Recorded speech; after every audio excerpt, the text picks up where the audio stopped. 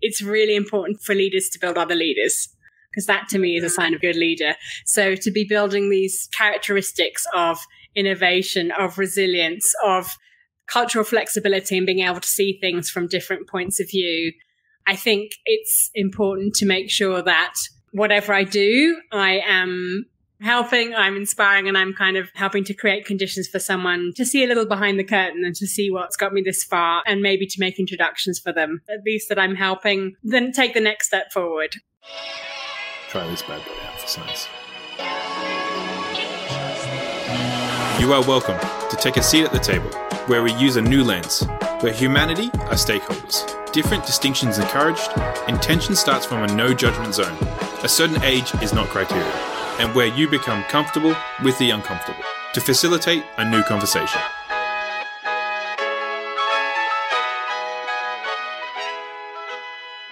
All right, we're live. We're here. Have you been on StreamYard before? Never. Okay, I mean, you've been. So you're a virgin. Ooh. Okay, so I knew that would make you laugh. See, it's going to be one of those days. So, it's so naughty, and we're just starting. I know. So anything can happen on the decision table, by the way. And that's what this is about. We are, just a platform where, I don't know, I get to, I've said this to you before, that I get to have these amazing conversations, and sometimes I feel spoiled because I've just had this amazing conversation and I wish the world could listen in on it, kind of thing, right? And so this is what this is. I think that, for anything to change going forward, we have to look at, doing things differently. And part of that is me committing to having new conversations every day right now, and with different people from looking through different lenses. And, me, Juliet, my whole thinking is around, what if we could see humanity as stakeholders at the decision table, right? And so I believe that's part of this new approach to leadership that I'm really seeing is needed, and then asking these questions going, what can it look like? What does it need to look like? And so hopefully throughout our conversation today, we'll pull some little insights from your world and how that can look. So for those that are listening, I know we're on early today. What time is it where you are, Juliet? It's 10:15 p.m. So it's 10:15. So I know it's only a few minutes early. It's like 15 or so minutes early. But I thought for Juliet's sake, we should, make an exception and pull it forward even just 15 minutes. So, Juliet, when you hear me say things like a need for a new approach, what does that bring up inside of you? Excitement, because you recognize it, and I know other people recognize it. And, this absolutely is the time. I guess it's always the time, but right now there are some incredible, obviously difficulties and challenges, but also incredible opportunities. And I just see and experience and participate in a kind of uprising of people joining hands together and doing good and just overcoming barriers, actually almost pretty naturally. I mean, there's no need for actual revolutions. The system seems to be changing because we are just brave enough to finally say, hey, we'd love to change it, and here's what I'm going to do, and here's what you're going to do. Let's do it together. And so I can see it already. Okay. So you're saying the system is changing and people are getting brave enough. Tell me more about those two things. Well, I think that right now the world is in this kind of fascinating, possibly scary, depending on the way you look at it, place where obviously we've got the global pandemic and all the immediate impacts of that and the economic shocks. We've got the interesting policy responses to that with repressive lockdowns. We've got the rise of nationalism in many countries. We've got changing, the sort of splintering of democracy. With Britain leaving, Brexit, etc., and many nations somewhat, not all of them, but many of them sort of looking like they're pursuing a me first strategy. Certainly that was the case in the US until hopefully Wednesday when things will change. So there's kind of all of this stress and pressure, and I feel like we're in a kind of pressure at a pressure point now where, yes, things could go horribly wrong, but there's so much goodwill and so many people who are kind of like, okay, and people are at sort of breaking point, and that's not to be played down because it's a horrible thing, and a lot of people are suffering more than before, I think. But I also see, I'm kind of an eternal optimist. I also see this, as I said. You are? Yeah, I am. And it's opportunity to kind of just, I don't know, take that entrepreneurial approach to get things done that make a difference and help people. And so I've taken us off the topic already. But that's what we do here. So don't worry. I love it. What is but that's what I see. Where is it? Where do we go? I mean, that's all part of our conversations, right? Well, that's true. That's how people talk. So the systems that I were referring to was kind of democracy which has been flawed for a long time. It's just we're seeing it much more now. It's capitalism, which has just got out of hand, I think. We've already seen before that communism didn't work so well either. So I just feel that there've got to be some new, and nationalism I don't think is necessarily the answer. Globalization, I feel like I'm a global citizen. So I've always thought that, together, working globally is the way to go. But that seems to have created, some disparities as well. I think every system that we thought of so far has. So it's time for a new system. I don't think we can push into any one of those old systems. They don't really work for everybody. And I think that we need to just kind of, be prepared to think, okay, we're in the messy middle and it's going to be messy for, So is it pieces of all those different ones, or is it a whole new system in that way? How do you think about that? I think we're kind of inventing it together. So I highly doubt any one person can see it as that kind of huge eagle vision. You can see bits of it. And I think that's part of the reason why we need to come together kind of more than ever, so that we can put together, it's like piecing a patchwork, I suppose, or like a patchwork quilt, isn't it? Yeah, because I spend so many hours patching. I don't even know how to say it. Me too. Total non-domestic goddess. Times 2. I know what they look like. I saw it once on a movie. Exactly. So you have your skill and your piece and your understanding of the vision. And actually, when you put it with someone else, I know that you are someone who can see how much that amplifies it. Other people get nervous because they're like, it's mine and I need to hold on to mine and I'm not sure I can share it because, what if it gets worse? And that's actually really just a kind of big fear thing. But you are one of those people who can go and say, okay, if I put my piece with yours and, some of the pieces I'm going to put in next to are more marvelous than mine and better stitched and they've got golden thread and mine's a bit shabby in this corner and I'm slightly embarrassed by that bit. But still, the whole just works so beautifully. And it's the only way we're going to be able to do it. I really think so. So a new approach for you, part of that would be more collaborative style. Definitely more collaborative. Yeah. I like that. You know me, I love collaboration, but I honestly don't think, and I said this the other day on a decision table, but I really struggle to see great examples of collaborative styles out there because, and as long as we, there's this awareness around the importance of having different distinctions at the table, and yet it's not done that well. And people are scared because if they say the wrong thing, do the wrong thing, offend someone. And so actually that makes it even harder to get, more people at the table in a lot of ways. And it's actually easier again to get more of the same people because at least I know how to talk to you and I know how to not upset you and I'm not going to say the wrong thing and get myself sued or shut down. I don't know. These are kind of real things. So on one hand, we want this collaborative new style coming into it, but then how does that work with what's happening right now? Or what do you see? Well, I think that and I'm not a huge conspiracy theorist, but I think that the media is really stoking all these divisions between people and that we are kind of getting more and more divided. And it's also partly just the algorithms and social media. Oh, totally. And so, which we, frankly, we're all addicted to in one way or another. Most of us are.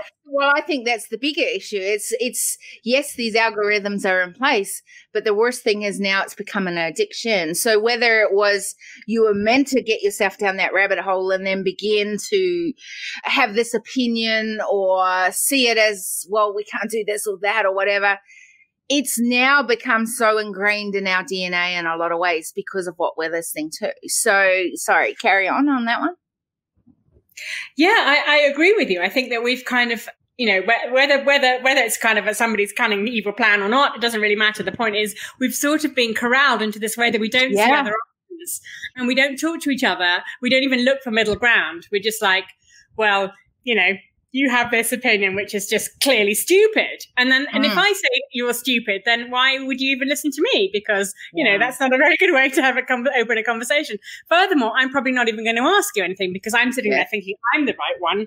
You're just wrong. And everything is right and wrong and black and white and this and that and very extreme, right wing and left wing and blah, blah, blah.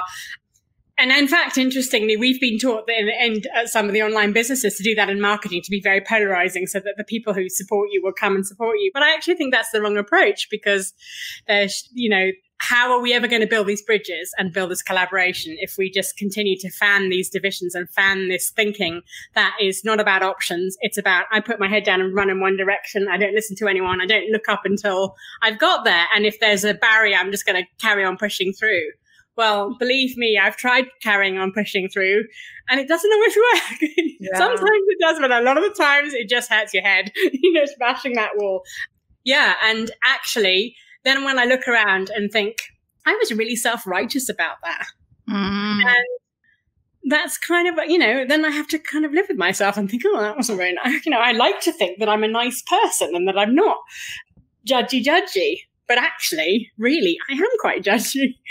So how do we, maybe part of this new approach is that, we're less judgy, right? I always say this is what I love about the decision table. Like there is no right or wrong. And just know that probably I'm not going to even necessarily going to agree with everything that you say at the table, but that's part of what we need to have. We need places where we can start doing this. How do you see it? How do you see us being less judgy? How do you see us not letting our biases take over that moment? It's like seeing someone who is in a certain dress and then putting a label on them, or seeing someone who, maybe in many colors, many situations, it's been colors and the biases that you have because you see a color. How do we get past some of these things that really bring judgment because of biases we have either got or we are getting because of maybe environmental, maybe other things? I don't know. Any insights around that? Well, I think that I don't claim to have all the answers. I'm not a guru, NB. No, but here's the thing, and why I'm asking you these questions is because all the time we're looking, I want to see through your lens. I see it through my lens, but maybe you see it through a different lens that I could actually learn from, or I can gain some more insights to why that's even more, something that is a good thing to take on. So no judgment in a new approach, or leaving behind judgment and moving into no judgment zones. How do we do that? What could that look like? Why would we do that? Why would we do it? I think because we could make a lot more progress if we could even very simply just go down to what are our commonalities. When you're sitting there next to your enemy, let's say, I'm again giving an extreme example because that's I love working with extremes, that, so yes. Bring it on. So if you're sitting there next to your enemy and you're kind of pre-triggered before you've gone in because you're kind of like, well, you're suspicious of them, or you're angry at them, or you're remembering all the things that they've done wrong, or imagining all the things that could go wrong, or whatever it is. That's how you walk into a room with some, or even actually you might not even walk into the room like that, but when you see them, you're like, oh my gosh, or something worse. And, why the heck is that person here, etc. So, I mean, that's part of it, isn't it? That we have so much thinking that some of it's almost kind of instantaneous. It's not really thinking. It's just a thought has appeared and we kind of go along with it.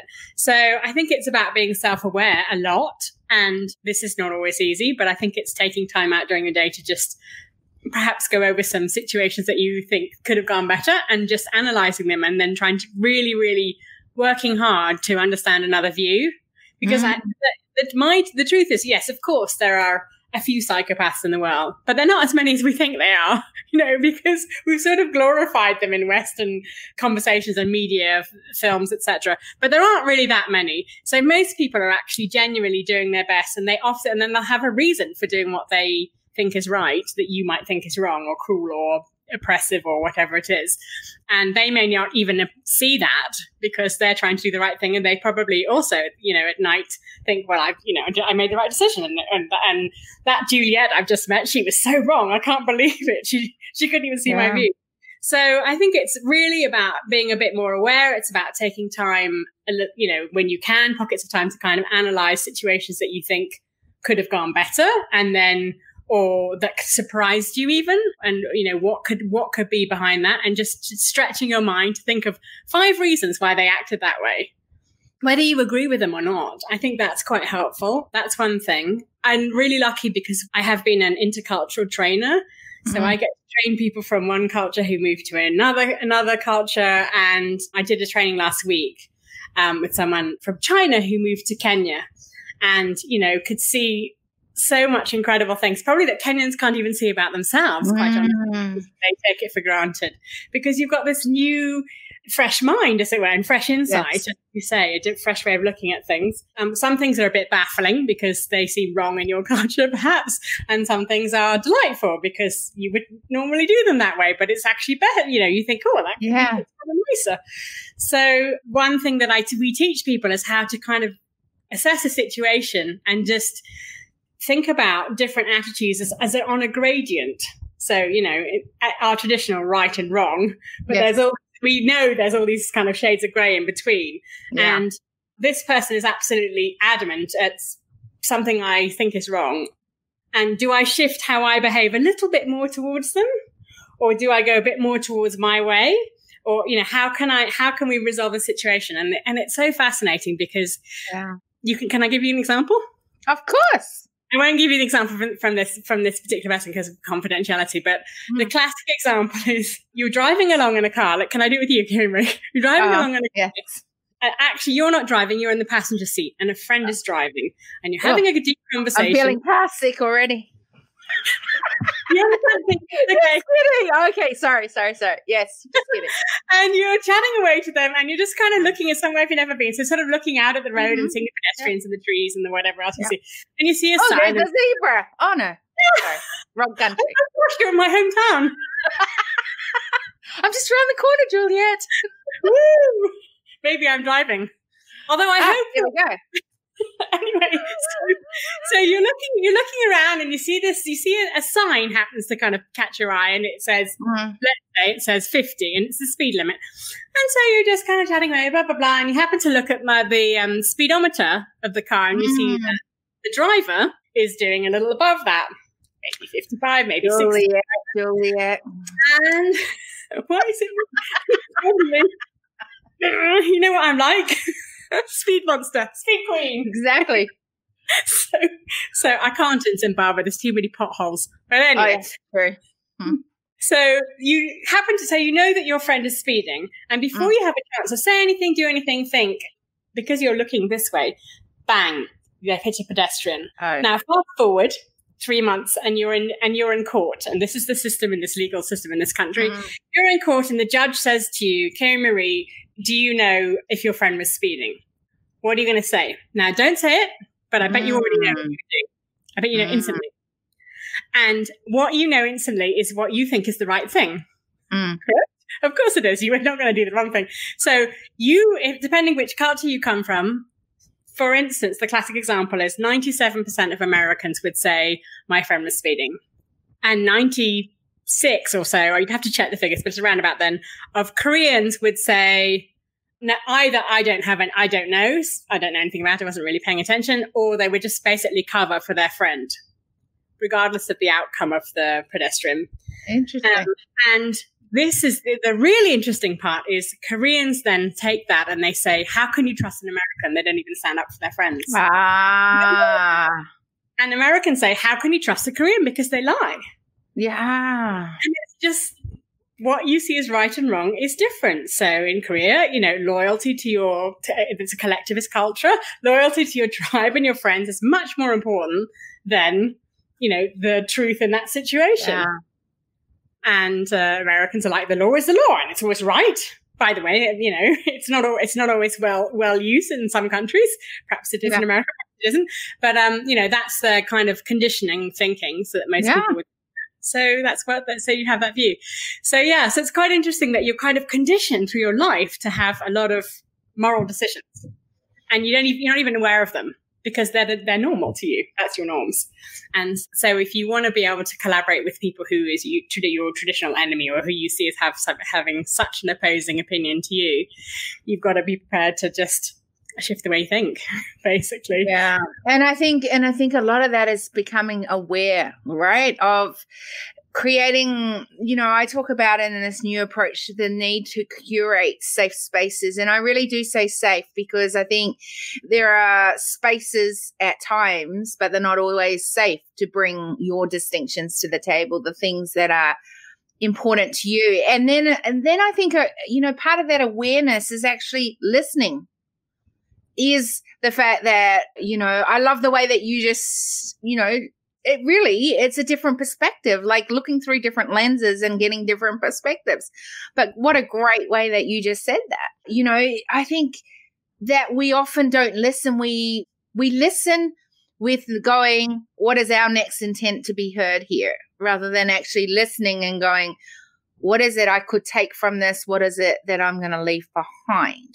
Because I think that, and this goes, and I talk about this a lot, but the muscle of human intelligence that, part of human intelligence is actually humans thinking for themselves again. I think part of the conditioning, part of the problem of the systems that we've had is that we've got kind of so used to doing things a certain way, so used to be told what to do, that we're actually forgetting to think for ourselves or think for our fellow humans, right? And so where that muscle is no longer either existing or it's very weak because we're not using it. I don't know. What do you think on that side of it?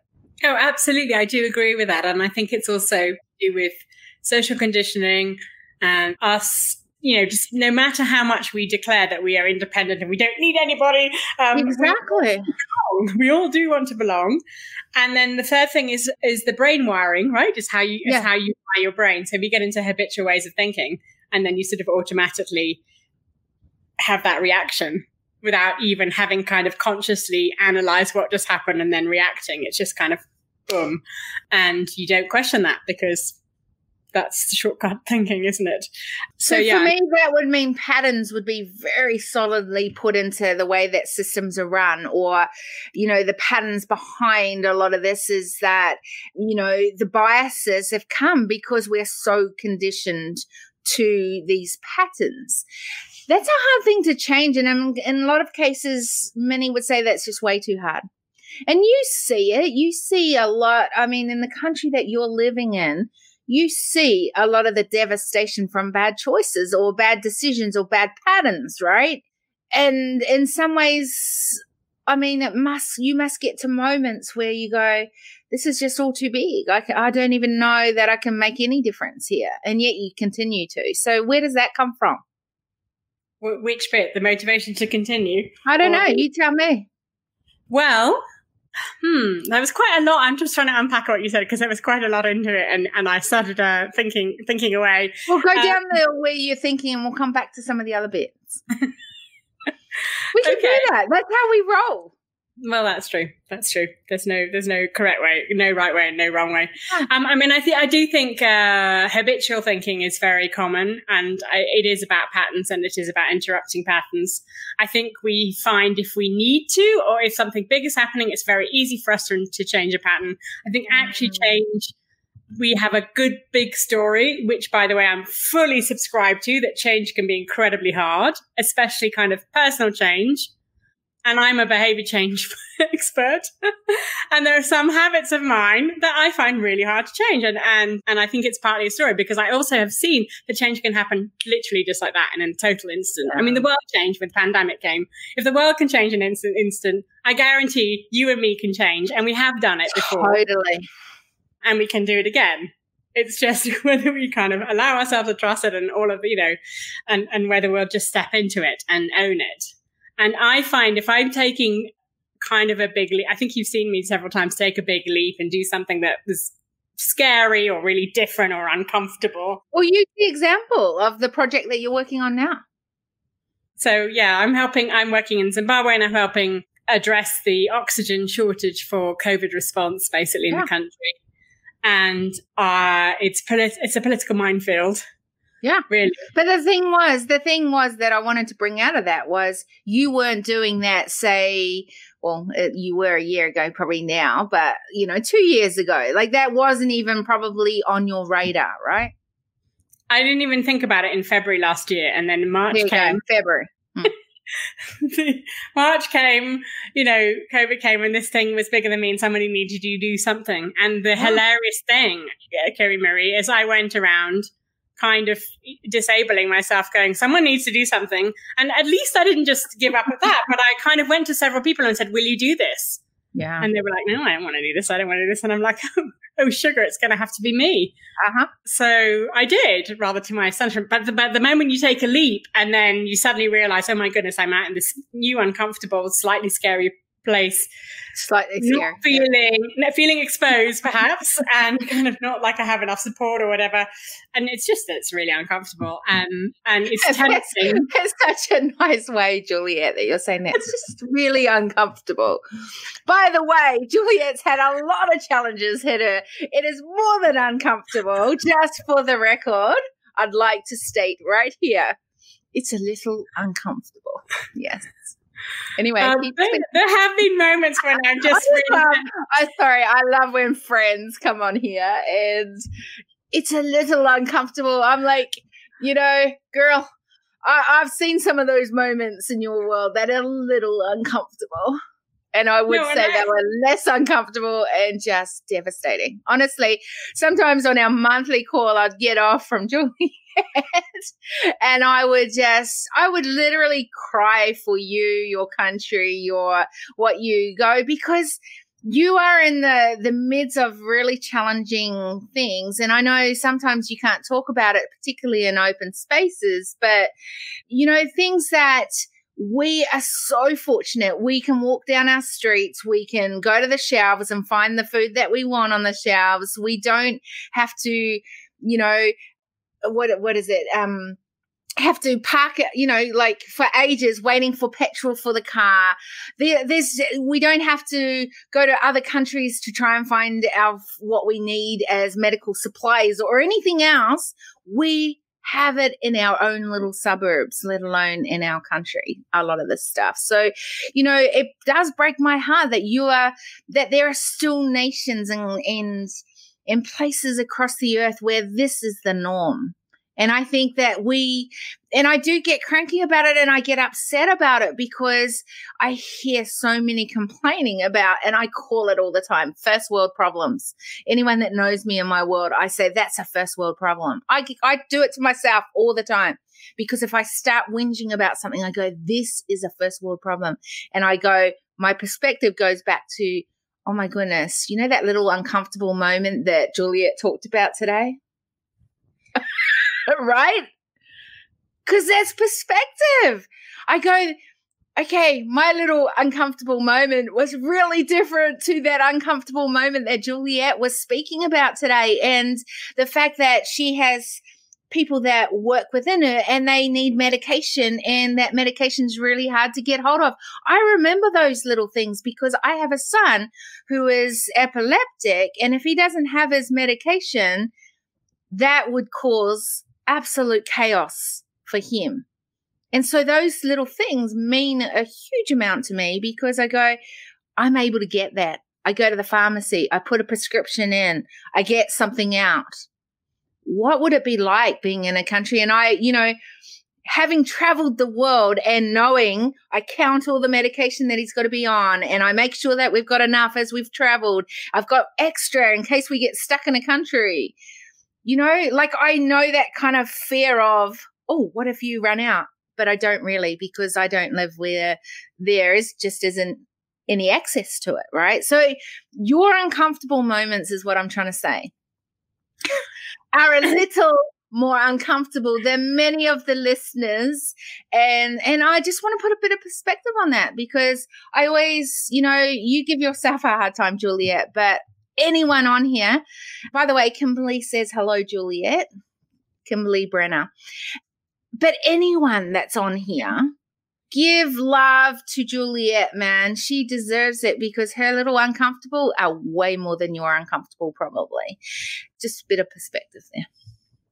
But Kiri, I know you would totally do what it takes. I mean, this is the crazy thing. I do live in a place where our normal kind of behaviors to get simple things like food and fuel and medicine are by much of the world insane. And to get medicine, you have to hire someone to go on a bus to another country to buy it. You need to give them foreign currency cash. They have to smuggle it. They have to bribe the I wanted to say all that, but I didn't want to because I wasn't sure if I was allowed to. So I think we can tell that story. Okay, good. Even if you buy it from a pharmacy, basically they've done that. Because they can officially bring it in, but it's very difficult. It takes a long time, and they can't wait because something like diabetes medicine or epileptic medicine or whatever it is, something you need, you can't wait. We can't wait. You can't sit there being delayed for 3 months at the border while some dispute is being resolved or something. So I mean, it's kind of become a whole system, and although that's pretty shocking if you're looking from the outside. It is kind of our norm, and it has taught people here. I see in Zimbabwe and other developing countries the incredible amount of kind of resilience and entrepreneurial thinking, because that's true. You can't wait for anyone to come and rescue you. You can't. The state is never going to pay you a pension or provide you free healthcare or give you food if you're starving. You've got to make a plan. So if you sit around and complain, which, I mean, look, we all do because we're human, but if you do it for too long, that's it. Curtains, basically. You die.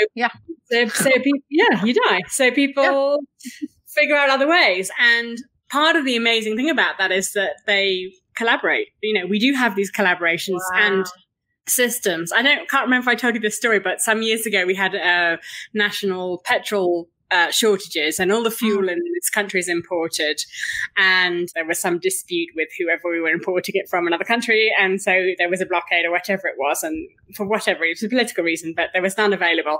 And so 6 months later we're like, so either the economy completely fails because no one can get to work, no one can take their produce to market, nothing is going to happen, or we've got to make a plan.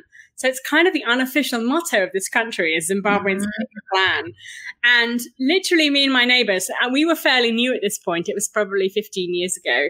So we did not come up with this plan at all. Now I think I'm a bit more entrepreneurial thinking, but at that point I was like, oh my goodness, this is insane. I'm just going to get a bicycle. That was as far as I got thinking, and reduce my radius to sort of within a very close 5 kilometer radius, basically.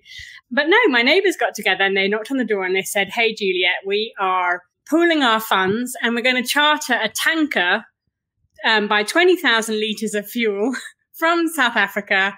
And so we're asking you, will you buy 1,000 litres? So there's 20 people. It's $1,000.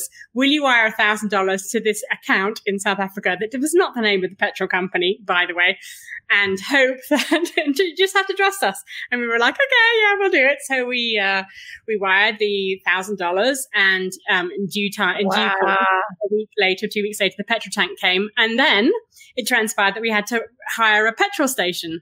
Well, I mean, I wouldn't know where to begin. Do you? It's not something you normally do. but this it's not something I've done lately. Just go and speak to this guy. So all the petrol companies were mandated to stay open, even though there was no fuel. So they still had attendants sitting around. They were still paying their staff and no money coming in. So they were quite grateful to rent out their little tanks and underground tanks, 20,000 litre tanks, not that little. And then they said, please could we all come and collect the petrol? And then, I mean, even as an individual, 1,000 litres, unless you've got a lot of cars, we only had one that took that kind of fuel. How the heck are we going to store it? So then we had to run around and buy metal barrels, and, and then go and collect all the fuel. And hope no one lights a match. And hope no one lights a match. And meanwhile, it's declared illegal to store fuel in barrels. So then we were like, well, now what? Anyway, so we just made another plan, because you make a plan and then you find it doesn't solve everything, but then you make the next plan and then you make the next plan. And it's just a really helpful way of getting through a hugely complex situation. Because, I guess it's kind of like eating the elephant one bite at a time. I don't really like that phrase, but everyone knows it. You focus because you live around elephants as well. So I know, and I quite like them. I think they're awesome. I don't think I'd eat them. They're huge. They are huge, yeah. I'd get very full. That would, you probably would, yeah. Well, no one said it had to be at one meal, did they? But that's no, true. Good point. Anyway, yes. I was just thinking, would I eat an elephant? Well, you would if you were starving, I'm sure. But I know, but see, we eat kangaroos here. And some would say, oh, you're eating Skippy, the kangaroo. So, and I had a pet lamb, and I know I became a vegetarian for a long time after my pet lamb because I didn't want to eat lambs. I know. So I guess it's just not my norm to have an elephant out my backyard and think, oh, I'd have a bite. Anyway, sorry, I got rather distracted by the elephant story. I mean, it wasn't even a story. I don't have one in my garden, but it's pretty close. Isn't that funny?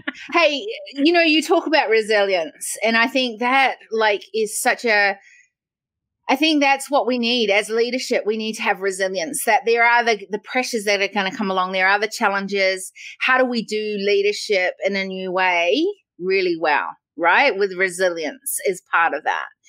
How do you see we can be more of a resilient leadership or leaders out there across the globe?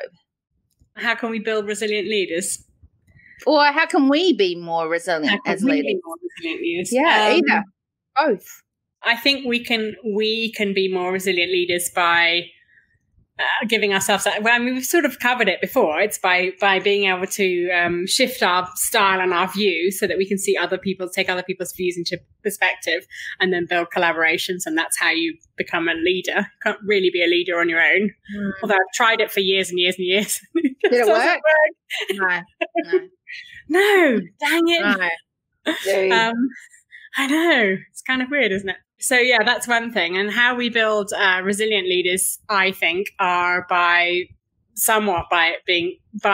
ourselves being role models, and also identifying role models and kind of shining a light, amplifying what they're doing. Connecting people is so important. And I think also I love the idea of unlikely partnerships, unlikely collaborations. That's the best, right? It's the best. They do seem to be really productive, I find. And so, because people are free of that kind of particular way of thinking.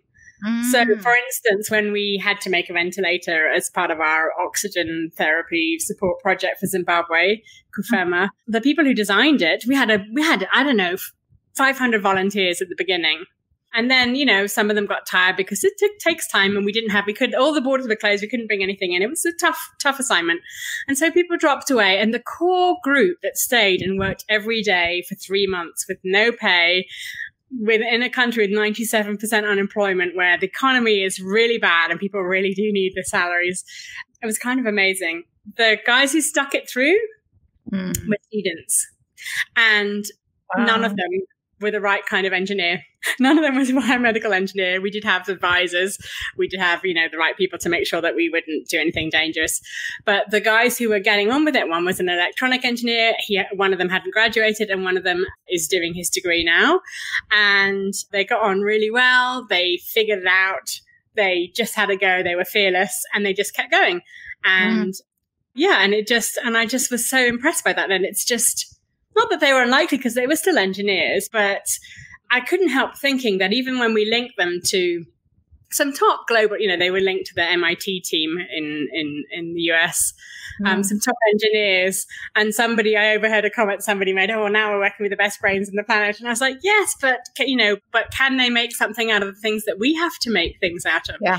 Can you take a Toyota windscreen, a wiper motor, and make a ventilator that's going to be reliable and not kill someone from? Well, our guys can, and they did, So I just was these unlikely ways of thinking and unlikely partnerships that spark things and bring it to life. And I think that as leaders, it's incumbent on us to give people a kind of a chance to really say what they think and to invite people to the table who aren't normally there. And then empower them. You can't just bring people in and dump them and hope that they will be able to speak up and say what they really think, because it can be pretty intimidating. Just a little. So you have to kind of, bring them along and show them things and show them the behind the curtains and be really frank with people and say, it took me decades, Kerry Marie, because I didn't really come from the business sector at first. I came from international development. So it took me decades to realize that business leaders knew not very much more about business than anybody else. And a lot of being a good business leader is being able to make it up and just make a decision, act confident. Obviously you try and, we get the information you have, but there's no kind of bright, shiny answer. Well, as a consultant, the way that I came from, I had to give bright, shiny answers. So I assumed that business people had them all the time. And now I'm like, when I go and talk to young entrepreneurs, I'm like, just so you know, everybody makes it up and it's okay. By telling them that, it's such a relief. You can see them. They're like, oh, I mean, they're a bit shocked when you talk about their heroes, but I think it's important to be that honest and just explain that and kind of put some seed, kind of like drop breadcrumbs for a little path so they can see the way through, and then let them choose however they want to get there. I mean, that's the thing. Oh my gosh, you brought up so many little gems in that. And I think, we started talking around the resilience side of that and how these different things help us to support to be better in that way. But I also think you brought up an issue, or not an issue, but like a concept around something that that I'm very much into, which is the pioneering of leadership. I think that part of this new approach is leaders that are willing to pioneer. And for us to be able to pioneer, again, it's curating those safe spaces for those to have a voice, but those to have a voice that can think differently and use different pieces to innovate new solutions that are actually going to be sustainable at the table. And I think we don't necessarily do that well, throughout the leadership landscape. I'd love to think, how can we do that better? Like, obviously you're in a place where there is no other choice but to do that. And so it empowers people to actually use their brain, start stepping up and going, well, what have I got in my hand? What is the problem? What can I bring as a solution to this, right? How do we do that in a better way? Because I think, that I think this, that I feel we're missing out on a massive piece because people aren't innovating in new ways because they've kind of got stuck in, like I said, they're not thinking, or they're going, well, this is what I've got to work with. And I'm like, actually, we've got so much to work with and so much. I always hear this thing of, I believe there's nothing new that you can create and do and bring. And I go, well, actually, I think the fact that we've got all these resources that we didn't have at one point. This means then if we join these resources, that has to come up with something new. Like, to me, that doesn't make sense in a lot of ways, you know, and I've heard it. I think, yes, if you keep to the systems and you keep to the sort of the norms of how to do things, yes, we've come to the end of that. But I still think that, you know, and I have to go back to the brain, because I have always been fascinated with the brain, that we have all these brain cells that we don't access. So to me, that means there's a heap of brain cells in my brain. There's a heap of brain cells in your brain, Juliet, that haven't even been accessed. And maybe it's because we haven't stimulated that. Maybe it's because we haven't wired to that piece, because there's no need for it, because you function well without wiring to that. What if we were able to find that? What would we be able to innovate because we were accessing different things? And I think there's that innovative side of us that, I don't know, in a place like where you are, it builds resilience because you have no choice but to do that. But we kind of get lazy sometimes. And I think in the new approach of leadership, it actually helps to increase this so that this becomes the norm, to think out of the box, to think, you know, what have I got? What can I bring? And I think that's when people really stand in who they are and run their race. Any thoughts around that? Well, I think you just said that pretty perfectly, actually. Oh. I answered that. Oh, okay, good. But here's, I really do. I really think that there's this whole piece of pioneering that is kind of scary. It's that uncomfortable moments, right? Where it's like, okay, if we are to be the role model and then have followers coming, because that's what I feel like our leader is, someone that has people that are following, that are coming on that journey with you. How do you do that? And how can you be more creative in the way that is actually going to bring the solutions that the world is looking for, in, like you said, are kind of ready for something different? How do we do that, and how can we be more effective in that way? So we can grow brain cells, says Michelle. We can, Michelle. That was a very smart comment. Knowing Michelle, and she's going to get at me when I get off the call. But that's the thing, right? We do have all these brain cells. I've seen it proven even just in my son's life and in my life as well, where my brain was wired, my sympathetic nerves weren't talking to my brain, and I had to really access, you know, other brain cells to go, actually, this is the real wiring that we need to go to, because that's the wrong wiring and it's giving you the wrong signals, and really work out how that is. But that's because, and here's the thing, I did that. Same with my son, you know, half his brain damage, speckles of brain damage all over, not meant to function, definitely not meant to talk, because all of his talking side of his brain was totally brain damaged. Dude, I can't shut him up these days, you know, like when he gets talking, he gets talking. I love my boy. He's amazing. He's also almost 21. And, you know, here's the thing, because he learned to wire to different brain cells in his brain so that he could create different pathways and then get different results, right? That's where I feel a lot of our leadership, we have been so wired to a certain conditioning, so wired to certain biases. What if we now look at how can we wire to a different pathway, and then together let's go on that?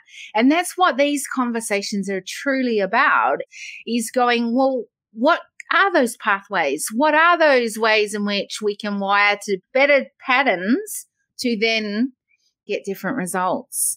Or how do you do that in what you do? How are you wiring to different patterns? I'm not sure I look at it that clearly, because I'm kind of very creative and very messy thinker. So I can discern sort of systems, but I actually sort of sometimes get lost in a kind of big messy, you know, I actually love a big creative mess, because I think the way I look at it, so there's lots of threads and you can pull on different ones, but I can't see necessarily where they all lead to. And so to me, to kind of pattern something is very ordered. How do you even get the messy bit though? Like, as in, is that just because your brain's firing off in all different avenues? Yeah, I think so.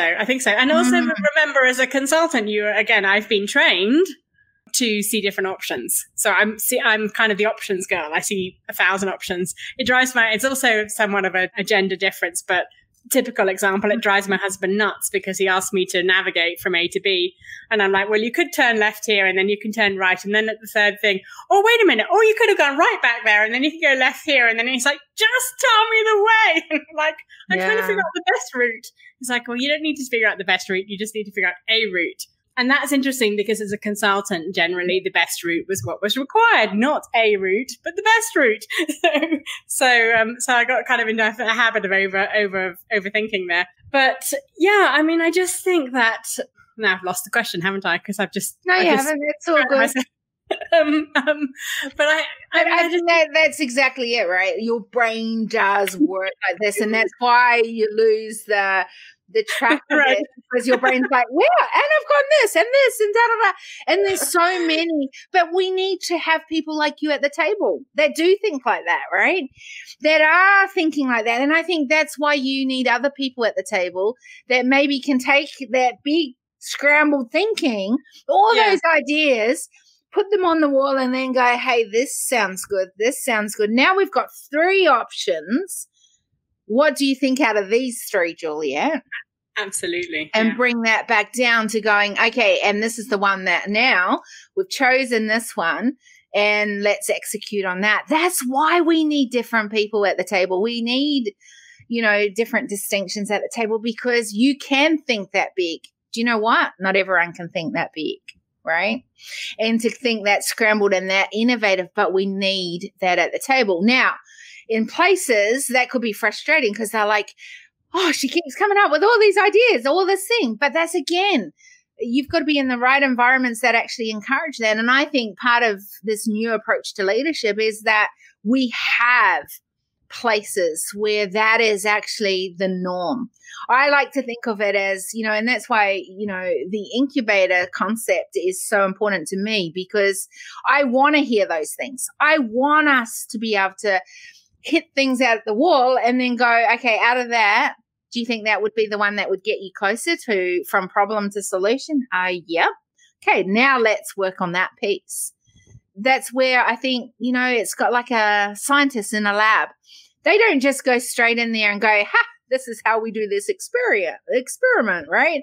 And this is the result we're going to get at the table. They throw a lot of things into those incubators and all those different things. And then they come out going, no, that wasn't quite right. Let's do that all over again. And I go, dude, can we not just anyway. But that's what we need, right? Because we need people that can do things like that so that we can come up with maybe different ways in which we can move forward more effectively and efficiently. Indeed. Yeah. Right. Yeah. I mean, it's very interesting. So, for example, to give you another example of the project I'm working with, COFEMA, one of the big challenges we're facing is that the country's running out of oxygen. Now, interestingly, this has happened in almost every country in the world that's had a massive COVID increase. The UK ran out for a while and was running very low.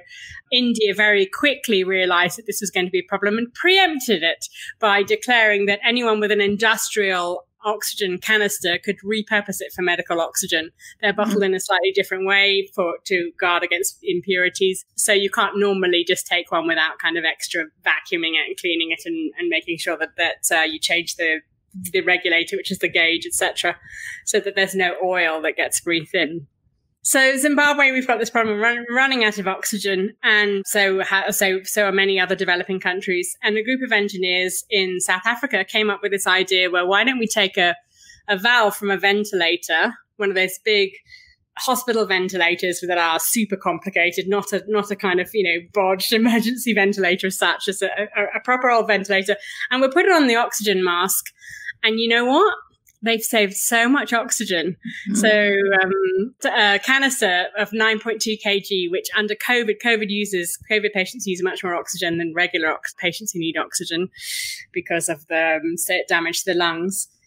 So an averagely sick patient on COVID who needs oxygen therapy can have the biggest canister they sell in Zimbabwe is 9.2 kg of oxygen. It's a pretty big one. but that only lasts 11 hours. And with the mask, it can last 56 hours. Now, this is really critical, and it's not just about saving the pennies. It's about the fact that the oxygen factory, there's one in the country, and it may be 300 kilometers. It may be a 6-day journey from where you are. So how the heck are you going to change your oxygen bottle? And there aren't enough bottles for you to have 2. You might not even get 1. You might even have a smaller one. But, it's taken this global pandemic, and oxygen shortage has been around in Africa and other countries. It's not been a problem in the West, but it's been around in developing countries for decades. For a long time. Yeah. Decades. Yeah. And only now, have somebody come up with this seemingly simple idea. I guess it was a super complex boffin engineering. I don't know, but it's never been done before, and it kind of seems bizarre that we didn't. Again, maybe that goes back to our talking about patterns and habitual thinking, that we don't think that we need to improve it because now it works and it's cheap, and so people who can't afford oxygen, that's their loss. I mean, I don't think people actively go around thinking that, but that's the end result of it. So yeah, it's just amazing how much innovation has had to come out now in a kind of challenge with a crisis. Basically, we've had to come up with these new ideas, but I feel like some of them were there all along. We just didn't ever really put the conditions in. Yes. The conditions. Or maybe the drive wasn't there because it's like all of a sudden it's become a massive thing and it's brought to attention, right? And it's personal. I mean, we're all in it. And it's personal. There you go. That's a very interesting point I see here, and in other places. There are huge disparities. There are some enormously wealthy people who could afford buy their own hospital, seriously, or fly to anywhere, except the borders have been closed. And if there's no oxygen in the country, there isn't even any in their private hospital. And that's a bit of a comeuppance, really, for some people, because they've never really been in the situation where my health depends on your health. Yeah. Yes, right? So true. And my money won't shield me. And so that's it's been quite an interesting realization amongst certain elites, very super elite sectors. And and it's kind of just leveled the playing field a bit, as it were. That sounds a bit callous. Isn't that interesting? Wow. All right. Here's the crazy thing. We've almost up on our hour that we normally do the decision table. So I want to start finishing now. I think I got you on early just so we can talk for longer. But, because we talk a lot, and I know there's been amazing gems that have come from what we've said today. I know that, we've talked about things like resilience. We've talked about things like, help me out, Juliet, things like collaboration, innovation, things that, conditioning and variables at the table and all sorts of things that kind of, can propose a little uncomfortable situations, but really, can help also build massive resilience in us. And as leaders, to be new role models and to be different role models, I guess, and to curate these spaces that help to build leaders that are resilient, I think is a massive thing that's come out of it. If people want to know more about you and what you do, how do they get hold of you? Well, I guess this is being broadcast on Facebook in the first instance. It is. So you can probably look me up on Facebook just under my name, Juliet Le Breton, and you'll find links to the various projects. You shall know me as Juliet Le Breton. You shall know me as Juliet. Because that is my name. I actually had a very funny conversation the other day with someone, when I said the other day, it was yesterday or the day before, who said, do you like to be called Jules or do you like to be called Juliet? Because some of my family members call me Jules. And I said, well, when I was a teenager, I thought Juliet was a really embarrassing kind of, basically very posh sounding name. And I didn't like it. It's very posh. It's very posh. And so Jules was a bit better because anyone could be Jules, right? Oh, right. Jules, yes. kind of like, and it was cool, I thought, as a teenager. Mm. Anyway, then a few years later, I actually thought, well, Juliet's quite a pretty name, and I quite like it, really. And it's a bit different. And, I know more people called Jules than I know named Juliet. So I kind of tried to switch back. And this guy said, oh, I see. So you just decided, sod it, I'm going to be posh. And I went, yeah, sod it, I'm posh. So there you go. I always think of you as posh. Yes, posh. while you're doing those quilts that we talked about earlier on in this conversation. Okay, so one of the things I do ask everyone on the decision table is this question, and that is, from our conversation today, what is it that you're going to take from this? You know, maybe it's a new insight, or confirming something, or an action that you're going to take. What are you going to take from our conversation today? I think it's really important. One of the things that you affirmed for me, it's really important for leaders to build other leaders, because that to me is a sign of a good leader. So to be building these characteristics of innovation, of resilience, of cultural flexibility, and being able to see things from different points of view, I think it's important to make sure that whatever I do, I am bringing up, I'm helping, I'm inspiring, and I'm kind of helping to create conditions for someone to see a little behind the curtain, and to see what's got me this far, and maybe to make introductions for them.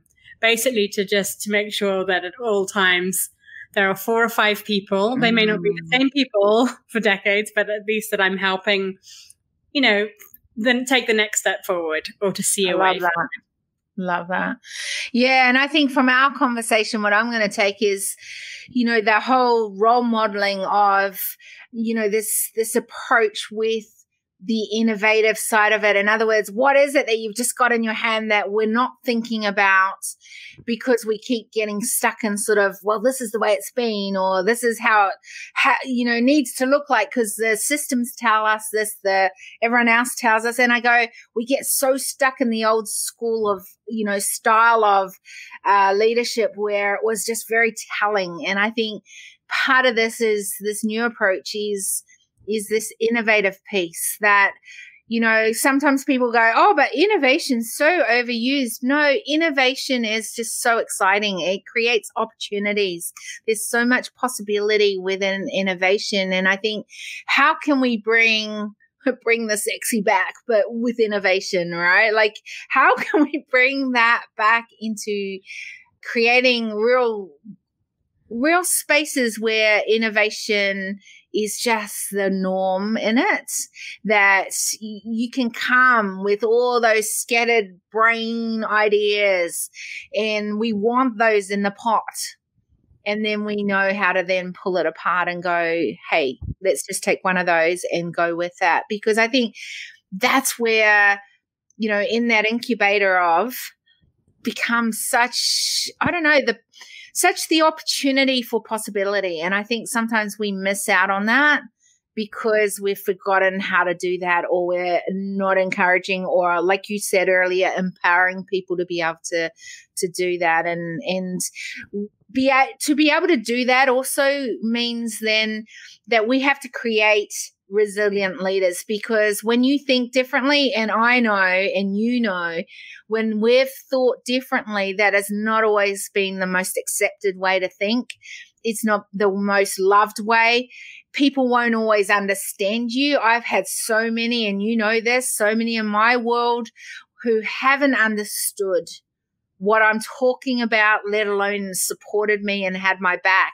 I loved how you started before we came on here, and you go, exactly what I'm going to say, that those giants, I said, I love having the giants, because you mentioned, I love how you got those behind you. And I go, I love having them behind you. And you go, yeah, they've got your back. And I just thought, how cool is that? That is I'm never, ever going to forget that now. Like, when I look at them, because I'm so visual, and that's why I love having them there, because there's times when I go, what am I doing? Why am I saying this? I feel like I'm hitting a wall, whatever it is, right? And I go, yeah, but look, there are some people that have made amazing footprints, and those are great, but we should be springboarding off that in creating these amazing footprints forward as well, and leaving a legacy behind in our own worlds. And I love that. So I've got some great giants behind me who have got my back. That is so good.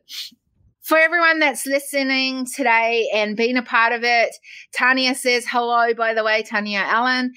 And, thank you for coming and being on here and listening and being, I think that Juliet, for you, thank you for coming and being a part of here. It's not always comfortable, even you being on the other side of a screen with me. And I know that. And that I'm going to ask questions that are going to make you squirm. But girl, you squirmed well today. And because of that, I believe that because you're willing to do this, others have got insights that they don't use those as lenses to look through. They haven't got that perspective because they're not in the places that you are in, haven't had to work through some of the things that are uncomfortable for you. I just think that's so hilarious saying that. So that's why I'm bringing that up again. That uncomfortable moment. Anyway, you're an amazing woman who has got a huge heart, and you often are doing work that is not thanked or seen on the outside, but you do it a lot behind the scenes. And I just want to say, I see you as an amazing human being who has a heart to bring much global change across the globe. And you do it with what is in your hand, and you keep wanting to do more, and you keep wanting to think you are one of these people that are coming up with all these crazy ideas, and then you start acting on.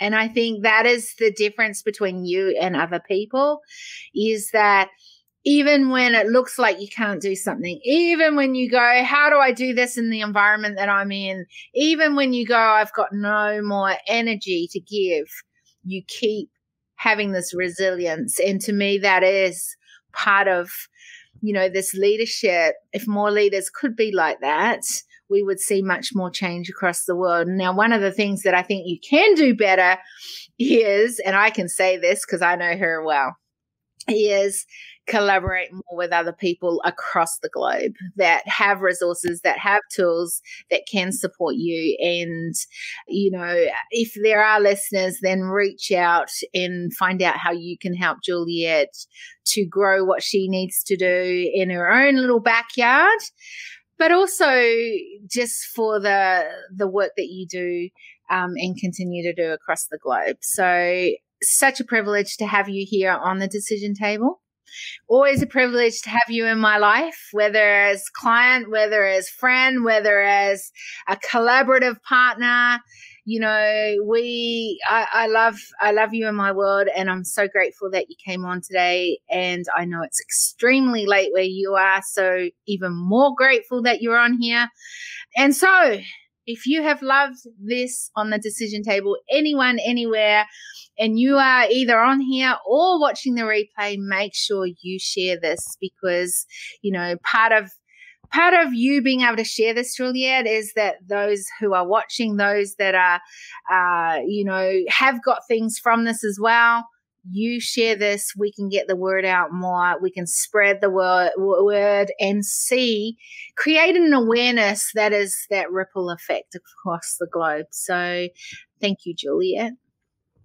Oh, my goodness. Thank you, Kira Marie. What an absolute honor to be someone who walks alongside Nelson Mandela behind you and those other giants.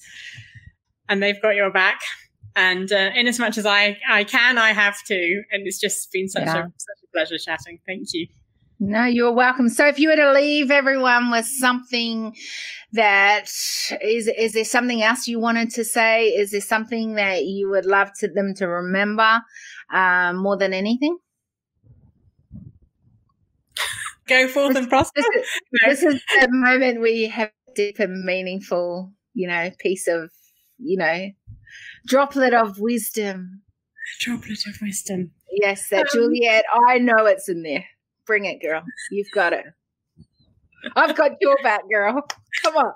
I can't think of a droplet of wisdom, but I did just want to comment that we didn't quite get back to it about the unused. There's so much potential in everybody in terms of even brain cells that are not being used, new brain pathways that can be forged. So much potential in every human person. So whoever you are, whatever situation you're in, I believe in you. Kira Marie believes in you. I know plenty of other people will believe in you. Lots of people love you. It's just, please try and believe in yourself and just take that next step forward. If you need help, reach out to us. That's what we're here for. And then also just, did you know, Kimberly, you probably do know that you have brain cells in your gut lining. So your brain isn't even just in your brain. You have these intelligent cells all over your body. And so it's way more than just discovering underutilized parts of your brain. Intelligence is, I believe, in a collective intelligence, a collective human intelligence. When we work together, that's when we seem to have even better ideas and even better solutions and more creative solutions. And it's not just the patchwork quilt that we talked about earlier, where you bring one piece and someone else brings another piece, but kind of new ideas come and nobody really knows where they came from. They came from the universe, they came from God, they came however you believe them. But they do, something new gets created in that moment. And so that's why, as you said, collaboration is critically important. And I do believe that. And I am aware that I'm not the best at it. But, here's to learning and growing and getting better.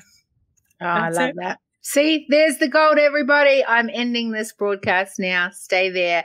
Don't go away, Juliet. I will speak to you after I stop the broadcast. Thanks, everyone, for being here. Bye. Amazing droplets of wisdom for you from today's episode. Make sure you subscribe, ensure you leave an awesome rating and review. Our hope is this podcast creates a new awareness, activates ownership to what is next, a curiosity for the need to be part of the change, and to make footsteps of sustainability from today onwards. If you want to further your journey with us, then apply to join us at our next Leaders Movement Parlay. The link is in the show notes. We appreciate you. Help us to help build a tribe who make humanity as stakeholders. To achieve this together, recommend this podcast to leaders, innovators, and movement changers. Big love until we see you on the next Decision Table Series podcast episode.